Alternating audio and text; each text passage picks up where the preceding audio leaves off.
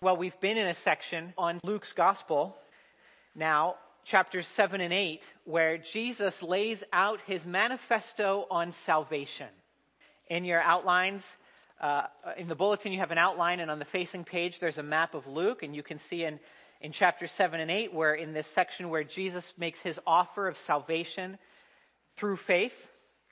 And here we see from Jesus what salvation is, and how to get it, and who it's for, and so on. Last time, when we were in Luke, we saw that Jesus has both authority and compassion to save, and he's looking for people of faith. That is, he's looking for people who will simply trust him. Yet, we all know people, I'm sure, who simply don't or won't trust Jesus. Maybe some of you here this morning still aren't sure whether you can trust him with your life. Why is that?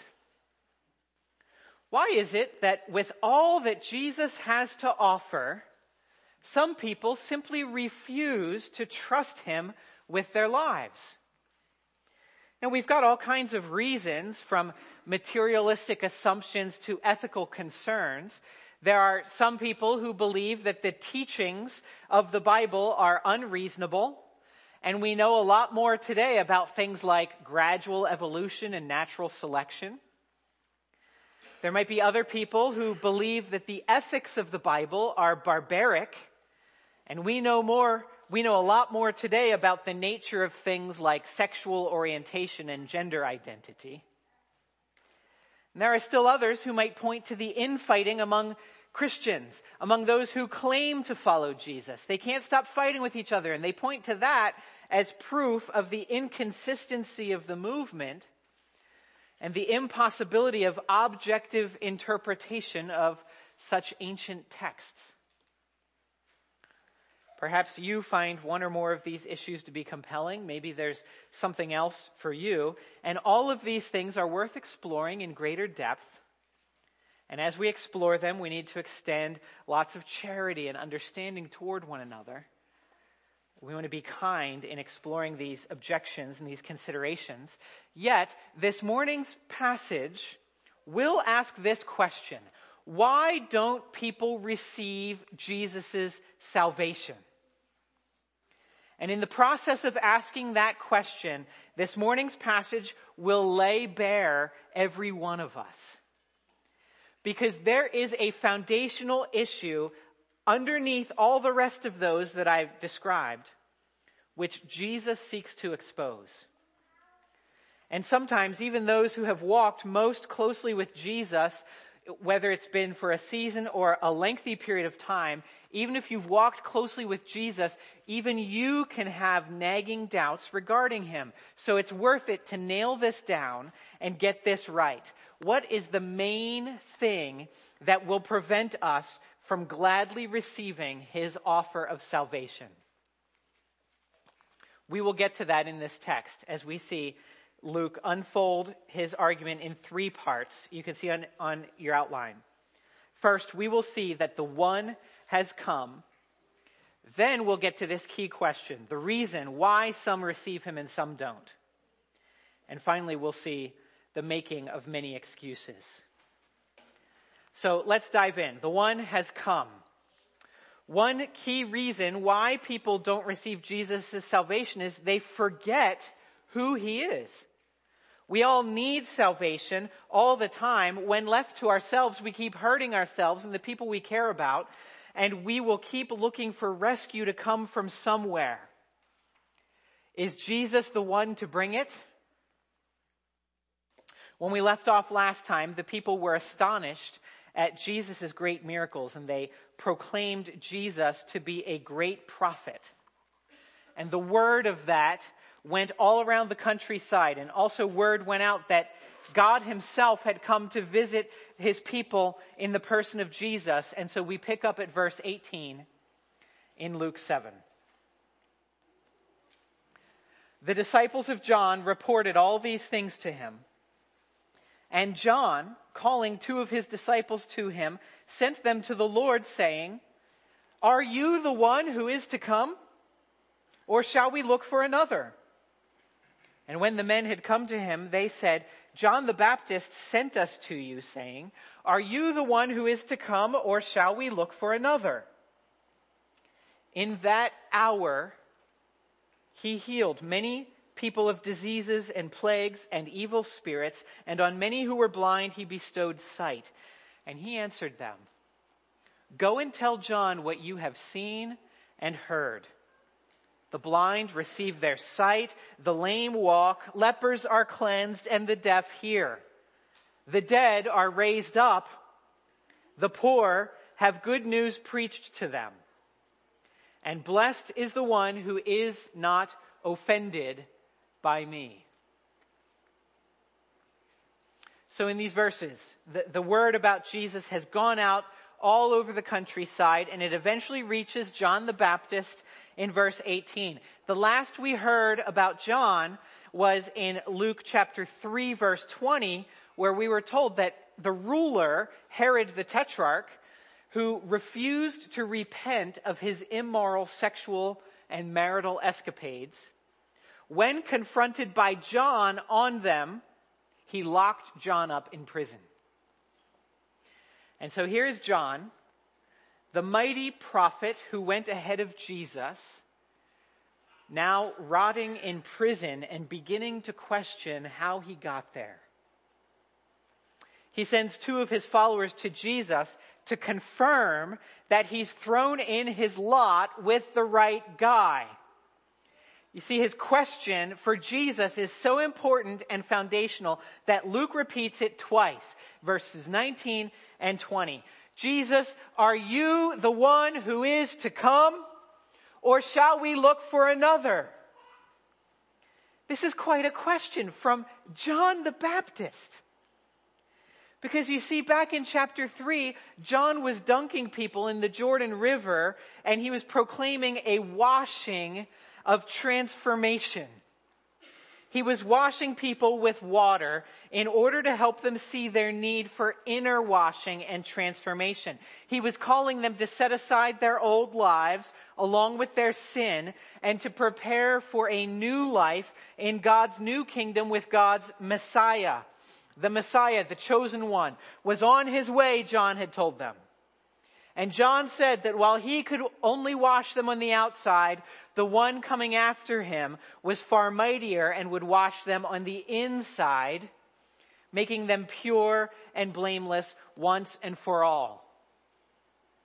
But now that John is languishing in prison, he's wondering whether he might have been mistaken. He knows this Messiah is coming, and he thought it was his cousin Jesus. But now he wonders, is Jesus really the guy? Because if he is, where is the promised kingdom? Where is the internal cleansing? Where is the fire and the judgment that John predicted that would remove evil men from power and tear down their thrones? You see, John's still in prison. He hasn't seen any of this happen yet. So John's two messengers, sent by John, they come to Jesus in verse 20, and they ask John's question, and Jesus' answer to them is fascinating. He basically says, "So John wants to know if I'm really the one? Well, watch this." So you see in verse 21, in that hour. See, after they come and they ask the question, in that hour, he healed many people of diseases and evil spirits, and he gave sight to the blind. And then in verse 22, he tells these two messengers to go back to John and report to him what they have now in this hour seen and heard. And especially, Jesus wants them to tell John that the blind see, and the lame walk, and the lepers are cleansed, and the deaf hear, and the dead are raised, and the poor receive good news. So what is going on here? How does this answer John's question? We need to remember that when Luke began his narrative of Jesus' ministry, when Jesus got things going in chapter 4, Luke painted Jesus' ministry in the colors of another prophet like John, the Old Testament prophet Isaiah. In Luke chapter 4, Jesus preached in a synagogue and he read a passage from Isaiah that spoke of the coming Messiah. And he told the people assembled there that day that it was about him. And so now, in chapter 7, when one of Jesus' main men is struggling, Jesus returns to the written word. He returns to the prophecy of Isaiah to provide confirmation of his true identity. Why do I say that? It's because this list of things that Jesus performs in the sight of John's messengers is not an accidental list. It's not a random set of things. These things on this list were carefully chosen to make a clear point. Let me read to you from Isaiah chapter 35. The wilderness and the dry land shall be glad. The desert shall rejoice and blossom like the crocus. It shall blossom abundantly and rejoice with joy and singing. The glory of Lebanon shall be given to it, the majesty of Carmel and Sharon. They shall see the glory of the Lord, the majesty of our God. Strengthen the weak hands and make firm the feeble knees. Say to those who have an anxious heart, be strong. Fear not. Behold, your God will come with vengeance, with the recompense of God. He will come and save you. Then the eyes of the blind shall be opened, and the ears of the deaf unstopped. Then shall the lame man leap like a deer, and the tongue of the mute sing for joy. For waters break forth in the wilderness and streams in the desert. So friends, when Jesus tells John's two emissaries, watch this, and go and tell John what you've seen, what Jesus is saying is, yes, I am the one. You and these people right here have now seen the glory of the Lord, the glory of Yahweh, the God of Israel. I have come to strengthen weak hands and to make firm feeble knees like John's. I've come to assure those who have anxious hearts that your God has come and I am He and I will save you with vengeance. Be strong, fear not. And friends, this encouragement is not only for John, but it's also for you and me. So on behalf of God, I tell you that Jesus is, in fact, the one we have been waiting for. Jesus is the one sent by God to make everything right. He is the chosen one, filled with God's Spirit and empowered to establish a throne and a kingdom. Jesus is the answer to our prayers. Jesus is the satisfaction of our hopes. Jesus is the comfort to our affliction and the alleviation of our fears. Now, Jesus is doing something else here as well. In addition to reminding John of his identity in the language of the prophet Isaiah, he's also concerned not just with his identity, but also with the answer, or not just with the answer to John's question, but along with Isaiah, Jesus is also concerned with how people will receive him. Isaiah assures us that when the Messiah comes, in verse 1 of chapter 35, the wilderness and the dry land shall be glad. In verse 2, it shall rejoice with joy and singing. And down in verse 10, which I didn't read, he says that the ransomed of the Lord shall return and come to Zion with singing. So Jesus is concerned with Isaiah, not just what he came to do, but with how people will respond to it.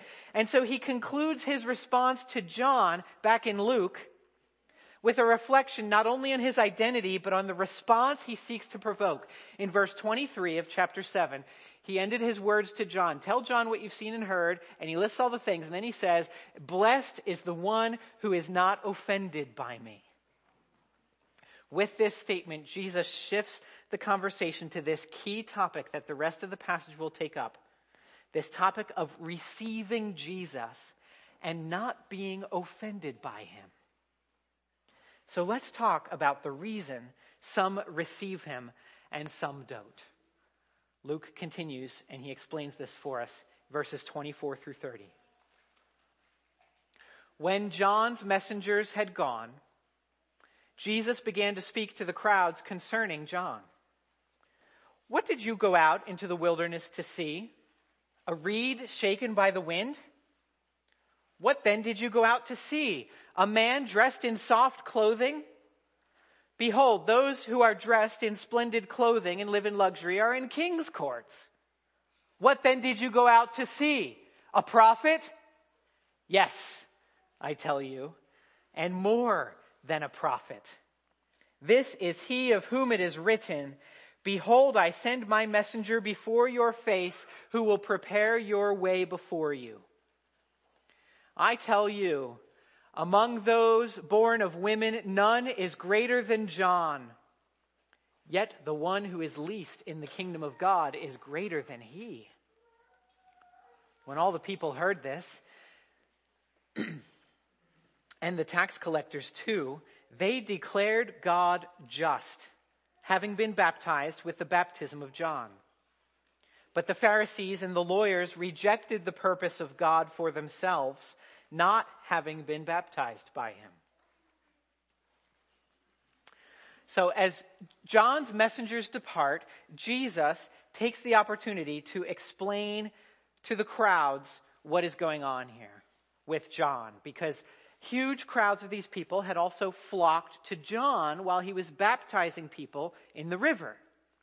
John had been quite an attraction, and for good reason. And so Jesus reminds them of why they all went out to him. And what did they go to see? Not this guy in fancy clothes, but verse 26, they were attracted to him because he was a prophet. In other words, they were attracted to him because he spoke to them a message from God. That's what prophets do. And Jesus now reminds them of the message that John brought, the message from God that he spoke. And Jesus does that by quoting another Old Testament prophet. It's the prophet Malachi. So we ought to look at the passage Jesus quotes, and especially how Malachi introduces it, because Jesus is really building on this to explain John. Let me read from Malachi, starting at chapter 2, verse 17. The prophet says, you have wearied the Lord with your words. But you say, how have we wearied him? By saying, everyone who does evil is good in the sight of the Lord, and he delights in them. Or by asking, where is the God of justice? Behold, I send my messenger, and he will prepare the way before me. And the Lord whom you seek will suddenly come to his temple. And the messenger of the covenant, in whom you delight, behold, he is coming, says the Lord of hosts. But who can endure the day of his coming? And who can stand when he appears? For he is like a refiner's fire and like fuller's soap. So when Jesus wants to explain John's business, what he was up to, he quotes this passage from Malachi. The people of Malachi's day, this was about 400 years before Jesus, they were looking for the God of justice in chapter 2, verse 17 of Malachi. They wanted justice even while they were having trouble labeling good and evil. There are people doing evil that they're labeling good and getting away with that. And so they want the God of justice to come. They want justice. They expect God to bring it. And Malachi is like, you don't really know what you're asking for, people. And God speaks and he says, I will bring you justice. Have no fear. I'll send a messenger in verse 1 to prepare you for it. And then I myself will come and give you justice. The Lord whom you seek will suddenly come to his temple. I will come and tell it like it is. And then verse 2, who will be able to endure the day of his coming? Who can stand before him? Now in Luke, Jesus quotes this passage to let everybody know that John was, in fact, that messenger sent from God, the precursor, the advance guard to the one who would come and render to every person according to what they deserve. John is that guy. This is why back in Luke chapter 7 verse 28, Jesus calls John the greatest among those born of women. John has been given the most important job in the history of the world, to prepare the way for the Lord. And that means that Jesus is once again claiming to be Yahweh himself come in the flesh, because John's the one who would prepare for the Lord to come, and John prepared for me. Therefore I am the Lord God who is to come. That is why Jesus says that the least in the kingdom of God is even greater than John. Because if you know Jesus, you have something even better than John had. You see, John had the most important job in the history of the world. But you have the most important person in the history of the world. You have found Yahweh himself, the creator and Lord of heaven and earth, the one who will make everything right and bring justice to the earth.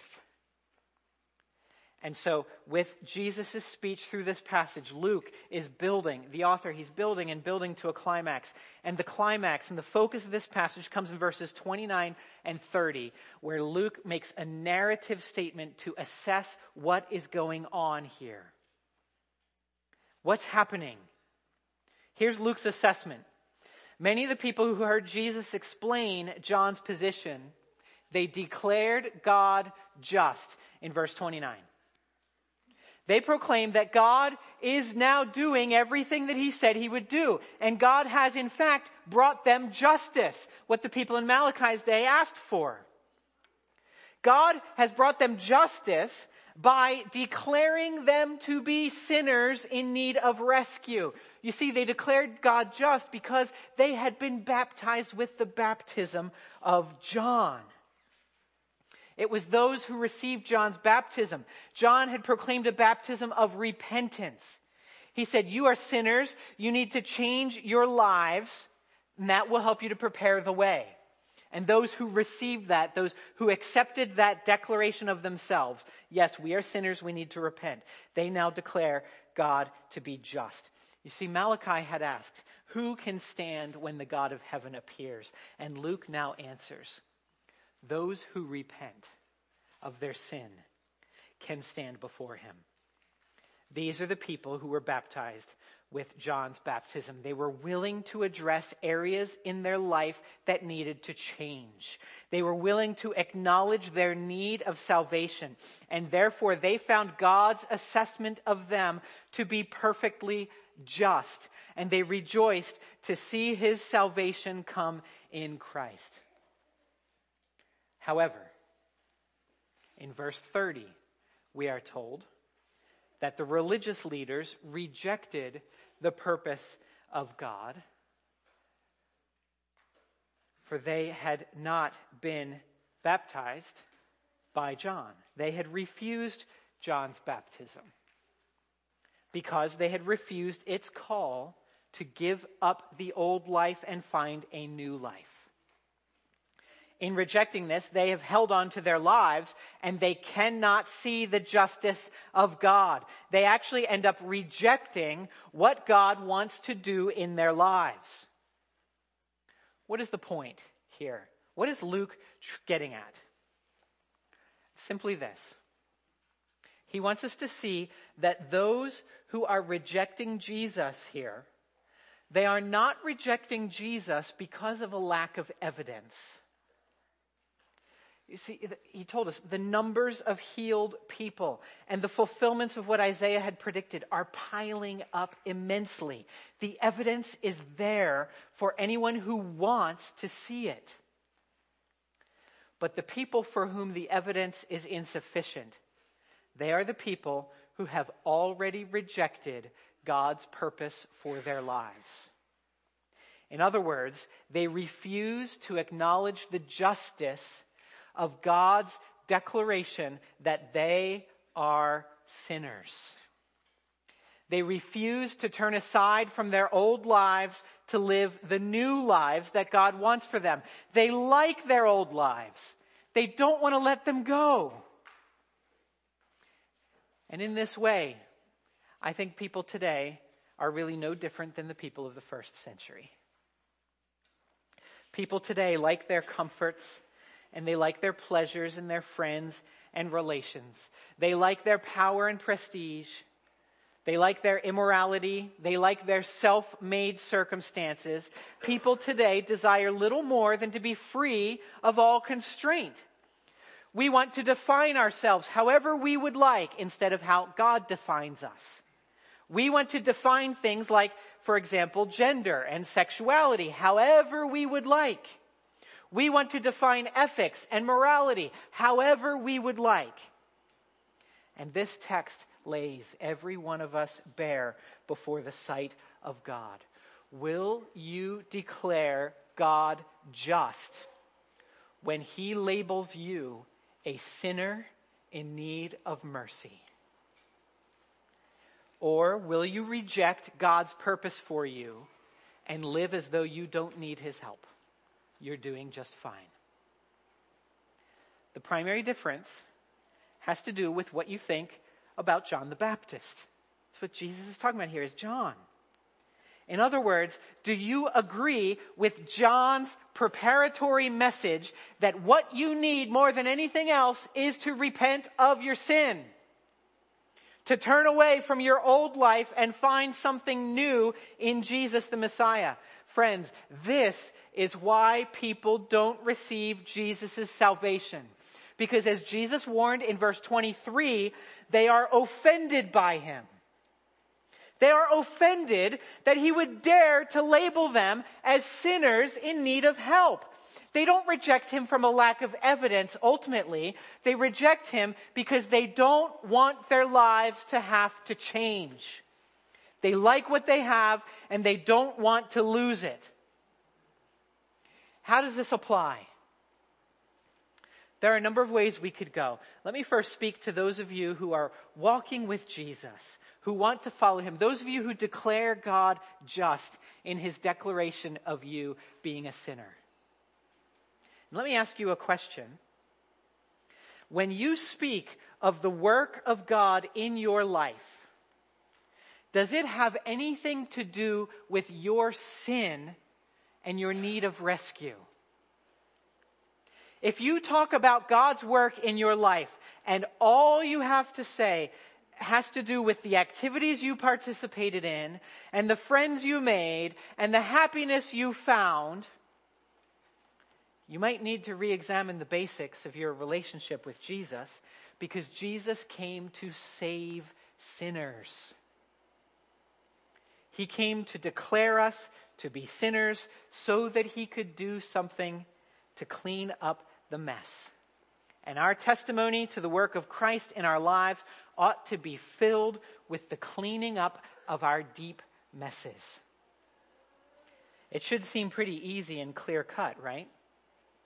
Who wouldn't want such blessing? Getting the mess cleaned up? Well, lots of people. So let's end briefly with the making of many excuses. Verse 31. To what then shall I compare the people of this generation? And what are they like? They are like children sitting in the marketplace and calling to one another. We played the flute for you, and you did not dance. We sang a dirge, and you did not weep. For John the Baptist has come eating no bread and drinking no wine, and you say he has a demon. The Son of Man has come eating and drinking, and you say, look at him, a glutton and a drunkard, a friend of tax collectors and sinners. Yet wisdom is justified by all her children.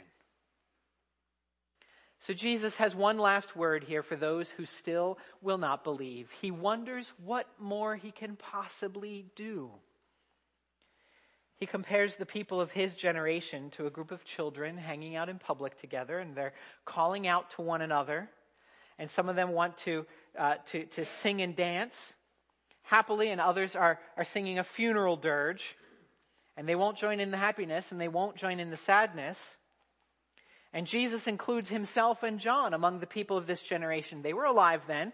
They were there calling out, because in verse 34, Jesus says, I came to have a party, and yet many people won't join me.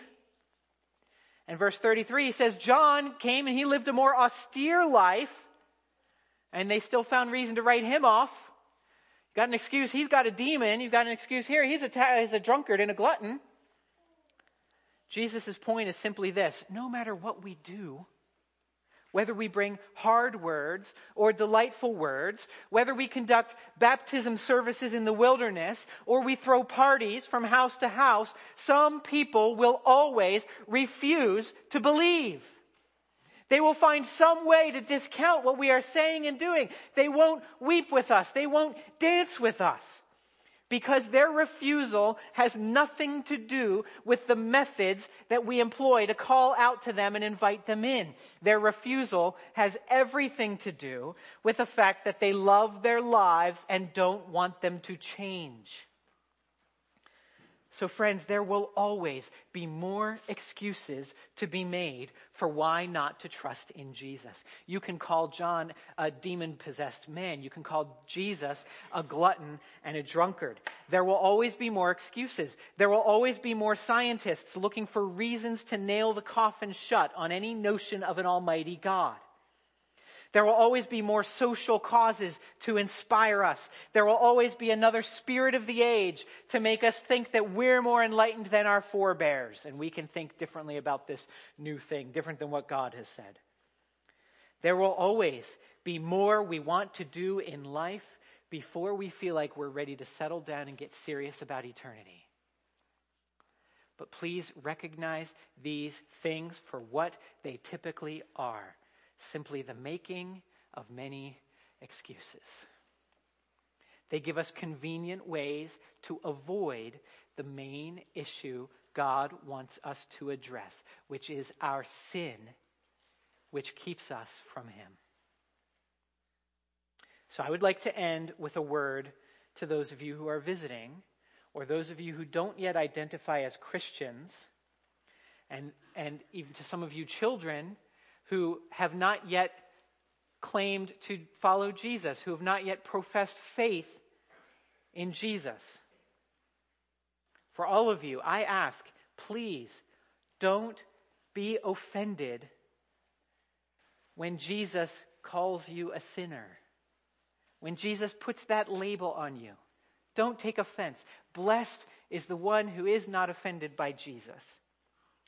It's not wisdom to reject the prognosis of the most skilled, credentialed, and knowledgeable doctor in the cosmos. When Jesus is the best doctor and He comes and He evaluates you and He says, I know what your problem is. It's your sin. It's not wisdom for you to reject that or ignore that. If you feel like you don't have enough evidence to trust Jesus and follow Him, please examine your motives. If really more evidence would help you, then let's keep reading Luke. Let's study. That's why Luke wrote, so that you could be certain of these things. But ask yourself the question, if I don't have enough evidence, could it be that actually I really just don't like what He's asking me to give up? Is that the real reason? And might it be worth it to give that thing up in order to dance with God? Because make no mistake, that is what Jesus is saying here, that God has come to dance with you. He wants to give you life and rescue and eternal justice. He wants you to be able to see and hear and speak and jump up and dance. If you deny the reality of your sin, you are simply rejecting God's purpose for you. But if you will trust Jesus, and if you will trust His assessment of your need for His rescue, you will have unbelievable access to the God of justice, whose ways are just. And he will make everything right in the end. Let's pray. Our Father in heaven, you are a God of justice. All that you say and do is righteous and wise. And we bow before you. We bow before your wisdom in sending Jesus. And you've given us all this evidence of the things that Jesus said and did. But not only that, you told us that wisdom is justified by her children. We can see all those, the piles and piles of people who have put their faith in Jesus over the years and whose lives have changed. And there is one more evidence to vindicate your wisdom. Help us to trust you.